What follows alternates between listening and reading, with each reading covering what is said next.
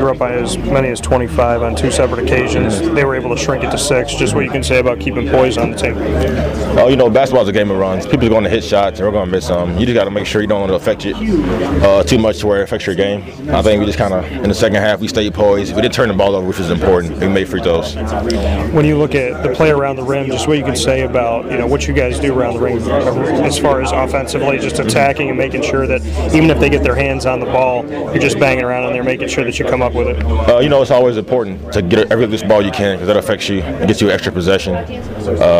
Me being 6'5", going down low sometimes, I just got to use my strength and my quickness to get some loose ball. I think I did that for the most part tonight.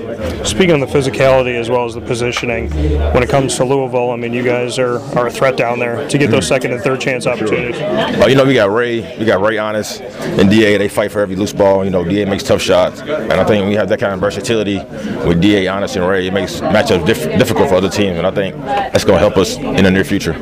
What can you learn from a team like Florida State that was able to shrink that advantage that you had? I mean, you were up by almost 30 points, and they brought it down to 2 possessions. What do you learn from that? At the end of the day, you just got to stay poised. Even if you're up 30, down 30, you just got to play the same way and make sure you play to win and don't play not to lose. I think if you make free throws, don't turn the ball over, you have a good chance of winning once you get up.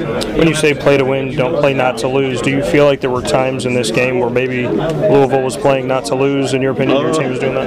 I don't think we did. I think they just made some tough shots. Coach Padgett enforced at halftime that we got to play the same way we did in the first half in order to sustain the lead. But they made shots which shrink the lead, and that's why you saw the score the way it was. What can you say about a guy like Phil Kofer who hit 3 3-pointers in a row, had 9 points in less than 2 minutes? That was a big boost for them. He made some tough shots, but that was part of the game plan. It was to force them to make tough, contested jump shots, and I think it's just a matter of him got hot. When a player gets hot, it's kind of hard to stop him. You got Virginia coming up. This is time number 3. Your teammate Ray Spalding said third time's a charm. Third time is a charm. Last week we pretty much had the game wrapped up, but we blew it. I think this time we'll take care of business if we get the opportunity, and I think it's going to be a good game. 0.9 seconds, 5 points. Just if you've ever been in a game like that. I can't say that I have, but everything happens for a reason, and I think tomorrow if we come out with the same energy that we did for the first 39 minutes of last week's game, then we should be fine.